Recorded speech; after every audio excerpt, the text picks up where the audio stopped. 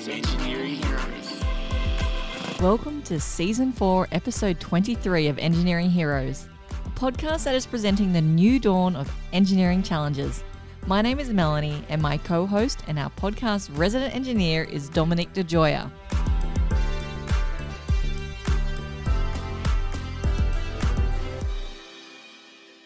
Our guest has been delivering complex and challenging projects across Australia, United Kingdom and Singapore for over 20 years as a chartered professional engineer. She implements innovative and economical solutions to project challenges and is passionate in pushing the boundaries of modular technologies.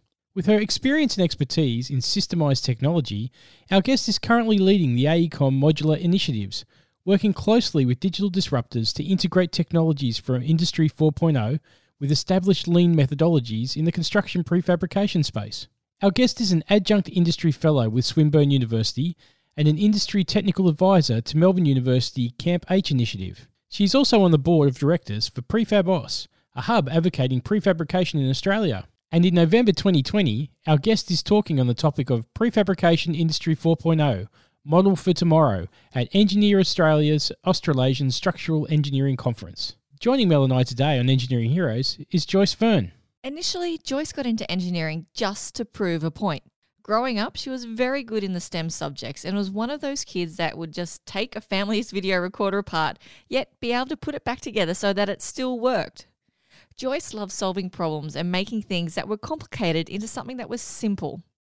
When it came time to select her university course, Joyce's family was pressuring her to go into a traditional female field, something like finance or business. But at the very last minute, Joyce did a little sneaky and swapped the forms and put down engineering because she wanted to prove the point that she could do as good a job as any guy. Obviously, it didn't go down too well with my Asian parents. We had a bit of a fight. But I think about now, they've come around to it. So, yeah. Was that 20 years later? Pretty much, yeah, pretty much. So that's how I ended up doing engineering, and I never regretted that. I think I enjoyed myself. So besides the rebellion, was there something like you could have picked anything? What made you pick engineering? Did you know much about it? I think I like something that I can create and build and I can see it. So there was the option of going into like maybe electrical engineering. You can't see all the electricity that's going through the cables, and the other stuff like chemistry. I'm not into chemistry. Atoms and the molecules doesn't speak to me, but buildings does. It's amazing, and it's a testament of what you do. Your creativity is there for a long, long, long time. After you finished your course, do you remember what your first project was? My first project was actually in Singapore. I did my university in Singapore. And during that time, it wasn't that much of a training. They don't guide you through the process. They just, okay, here's a project. Let's get going. You studied 4 years in the university. You know what you need to do. So get going. So the first thing I had to do was to witness a piling test. We were actually building a school, and the design was actually pretty much done. And it was all site works. And you're fresh out of uni and you go to the site and you're supposed to witness a piling test. What is a piling test? I have no idea. I don't know. I'm thinking this while you're talking about it. Yeah, exactly. So I had to ask all my seniors, what am I supposed to be looking at? What am I supposed to check? I have no idea. So in a way, I was kind of thrown into the deep end, and it's either you sink or you swim. So, you had to learn things very, very fast. So having done the site first and then do the design kind of makes sense, because you actually see how things are being done on site. And then when you actually do your design work, you can actually make it a lot more efficient, rather than you designing and putting in rebars and designing how much stuff. But it actually, when on site, you actually can't physically fit it. So I had kind of the reverse kind of training. So I had the site experience first and then the design experience, if you call it. Oh, wow. I just love the trial by fire. It seems to be a common theme with a lot of people. I love the fact that you got that side experience early in your career as well. I'm assuming it gave you a much better understanding once you went back into the design side. The design side, yeah. Correct. It's all well and good when you draw it on paper and you go, that'll be great. But then when the guys on site, you've got people on site who try it and they go, it doesn't work. So, and it happens so often, particularly, I know even in our side of things where you're doing ducts in buildings and the people on site are looking at it going, that's all well and good, but they don't make fittings that allow me to get things in and out of that duct like you've drawn it. So it's nice to know how it all goes together at the beginning. Yeah, although it was pretty tough, being on site and Singapore is really, really hot and humid. So being on site is pretty tough, yeah. So what made you decide to leave Singapore and come to Australia? I landed, I think, in 2012, and I was in Perth. I landed in Perth, actually, and it was a huge difference. Had a bit of a shock, a cultural shock, probably work environment shock. But I love it, because I ended up doing a lot of mining works up in the Pilbara. So, Okay. and that's where my interest in modular and prefabrication came about. I was thinking of ways of actually using prefabrication as a way of construction, a new way of application. So instead of thinking of the dongas just for temporary accommodation and just there for the miners, the quality is poor, we can actually use that kind of methodology to build in our traditional construction, the high rises. So we can employ this sort of methods. So after a couple of years in Perth, I landed up in Melbourne because at AECOM, where I'm working right now, they were looking for someone to lead this particular initiative, prefabrication initiative, or what we call offsite manufacturing. So it kind of gels well with my passion now, and I strongly believe this is where the industry will be heading. It's a very exciting area to be in. Yeah, definitely. It's an emerging area. It's one of those areas that just seems to be really forging ahead in regards to the work that you're doing. We are doing things very antiquatedly. We're not progressive, and we tend to accept it as well. And change is inevitable. We're talking about sustainability movement. We're talking about so many other things that's coming online, like a different shift in the skill set of people, the new generations of engineers are completely different from where I come from. And we're not actually catering for that. So we need to do things very, very differently. A change in the whole concept of how we design things and how we construct things. So I think that's something that we need to address. We need to build things that are more resilient and more sustainable. And we need to be future focused rather than solving problems for today, but actually creating a lot of problems for the future. So I can give you a classic example. Yeah. Please do. When we talk about sustainability, so the response is yes, we use renewables. We have wind turbines. We start sprouting the countryside with wind turbines. But do we ever consider what we do with the end of life of this particular product? Now, we have lots and lots of wind turbines now coming to the end of their lifespan. And what do we do with them? We can't recycle them. They are very, very strong, and they're as big as a Boeing wing, 747 Boeing wing. So what do you do with that? You actually bury them. You bury them as landfill. Yes.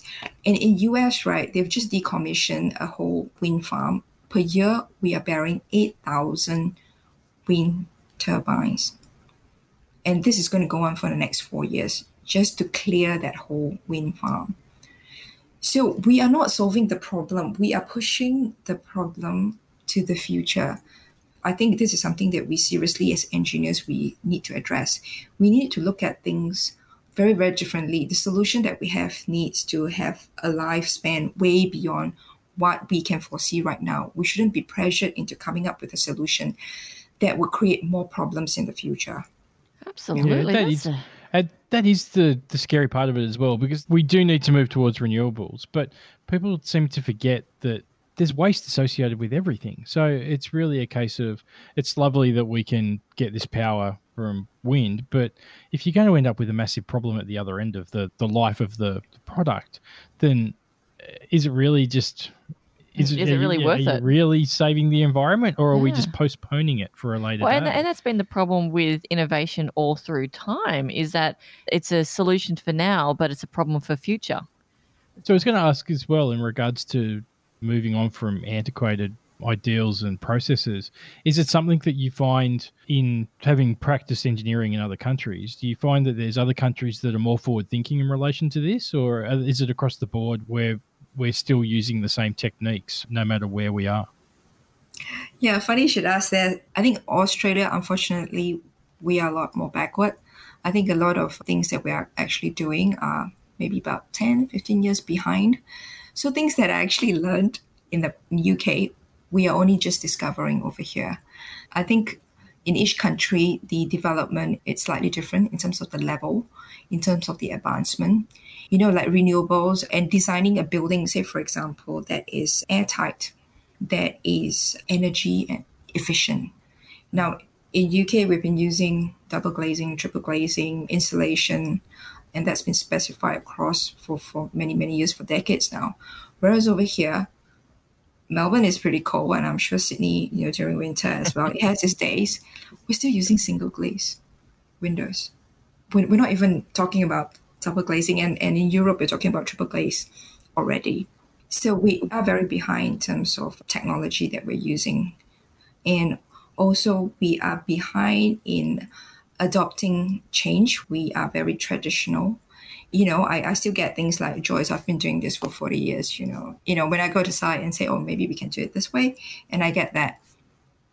I've been doing this for 40 years, Joyce. Yeah. And it's funny how we only ever seem to react to the things that bother us most. Because there's a story that my father always used to tell in regards to one of his friends who was Swedish, and he moved to Australia, and he used to always say, the winters in Sydney are the coldest he's ever experienced. And we used to say to him, well, my father used to say to him, what are you talking about? And then he'd say, the buildings in Sweden are designed for the cold. So you make sure that they're warm, they're designed in order to give you efficient heating. Whereas in Sydney, all we care about is summer. When winter comes around, we just we do whatever it takes. But we have another these blanket. Yeah, that's it. We have these amazingly inefficient homes, but all we care about is whether or not they're air conditioned for the summer. So I think you need to consider all of the applications and what's going on across the board, not just that one problem that crops up. Yep. I think it's a holistic solution, or what I like to call it an integrated solution. And although I know I'm in the structural stream or engineering discipline, I like to think of when we deliver a building, it's not just about the structure, it's about the functionality of that whole building. So we talk about the acoustics, we talk about the fire compliances, everything, the energy efficiency of things, and also the building, all the materials within that building.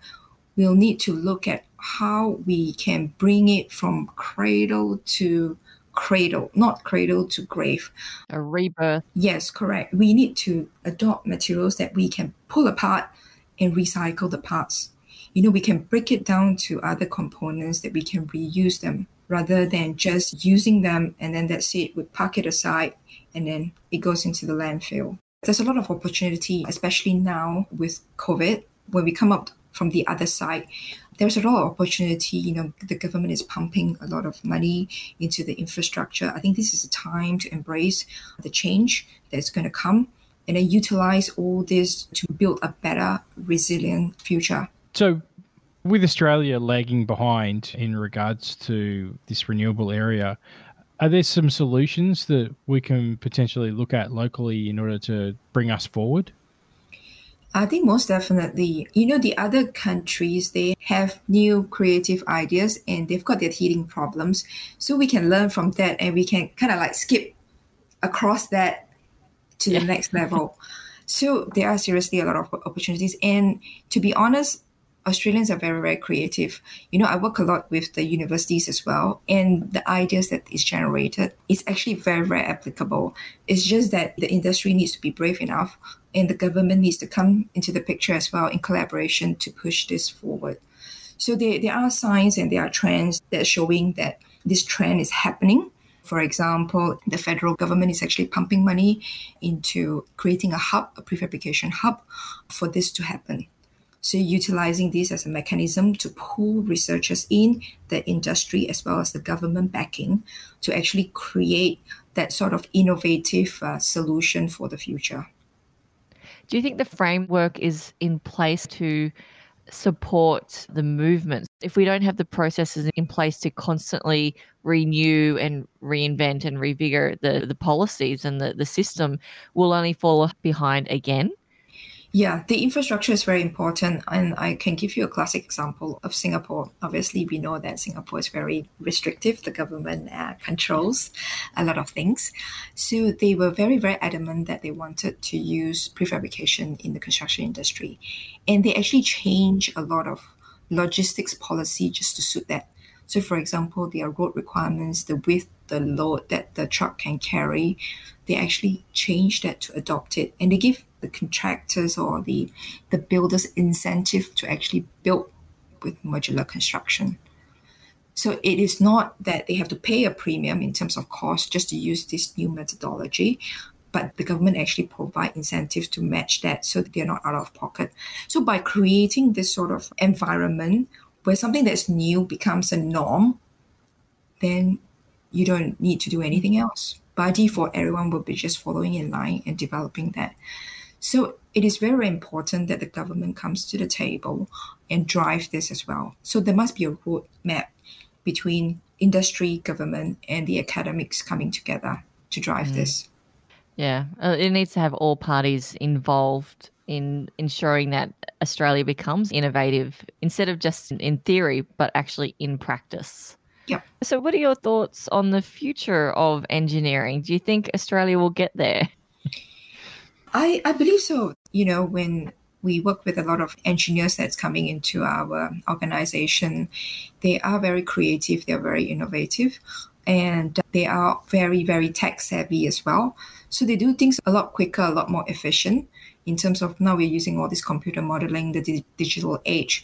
So with the kind of the older engineers like myself, we have the experience, but they have the tech savviness that actually combines it to create a very good recipe for creativity and innovations. So what would you say to engineers that are coming into that future? Don't be afraid of challenging the status quo. I think that would be my statement to them. You know, always ask why we are doing what we're doing. Always think about a better way of doing it.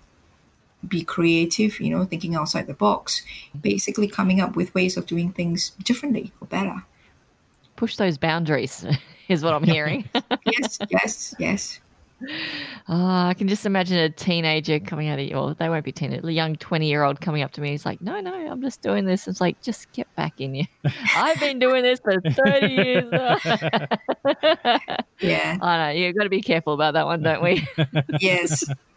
I do enjoy it because at the end of the day, right, when you sit down with them and you have this brainstorming session, you do actually learn a lot of things because they see things from a very, very different perspective. And because you're old and jaded, you know, you see things in a different way. It kind of freshens up your way of thinking. It's true because it's great to feed off their energy. And I know we've had some engineers who I've worked with and who are kind of just starting out in their careers, and they haven't become jaded yet. They're so enthused about their career, and it's great because it gives you a little bit of it is a great industry. So it gives you a bit more vitality and refreshes you. It kind of reminds you of who you were, you know, when you first started out. You know, so inspired to do so many things. Yeah, I love this. So we've now moved on to advice for the old dinosaurs out there. It's like surround yourself with the young people and be inspired. Yeah, that's pretty true, actually. That's right. It's covering all the ranges of target markets. So just to wrap up, what's a piece of engineering that has inspired or impressed you? I kind of like the old buildings. And I think one of the civilization that actually impresses me is the Egyptian civilization and the precision in their construction that they actually manage without all the technology that we have currently. I think that's pretty amazing. My favorite one would be the Abu Simbel Temple. So it is a temple that is somewhere near Aswan. And it is carved out from a mountain side, 4 big statues of about 30 meters high.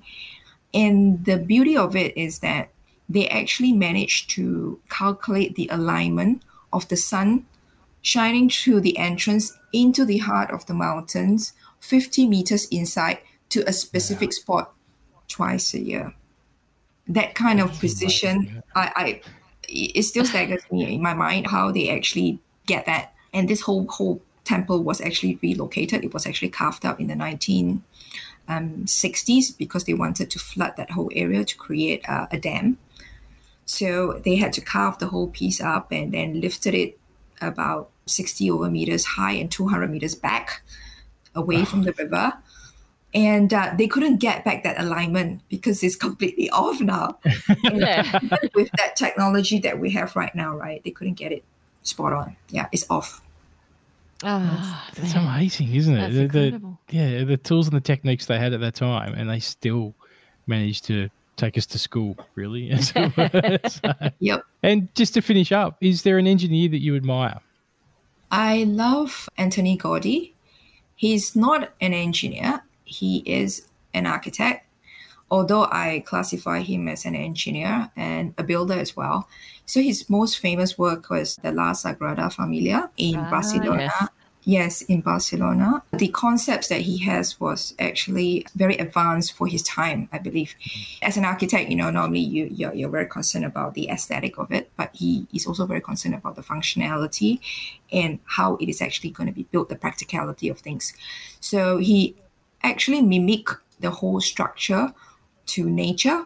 So this is I would say he's probably the forefathers of biomimicry in terms of buildings, mimicking the way nature behaves and translating that back into a building, a structure. So like how a skeleton works or how a tree trunk works. So he's done this whole concept of catenary arch actions that he used to build the whole La Sagrada Familia. So yeah, I'm still very in awe, and I was lucky enough to actually visit some of his buildings in Spain, and that was mind-blowing. Were they as good in person as they are in photos and such? Yeah, they're still completing it after, about 100 years now, more than 100 years, it shows, right, how complex it is. And to be able to conceive that, the whole thing in his mind, architect, builder, engineer, all in one. I think that's full on. Yeah, it's amazing. Thank you so much for joining us today. This has been a fabulous conversation. Yes, thanks for speaking with us.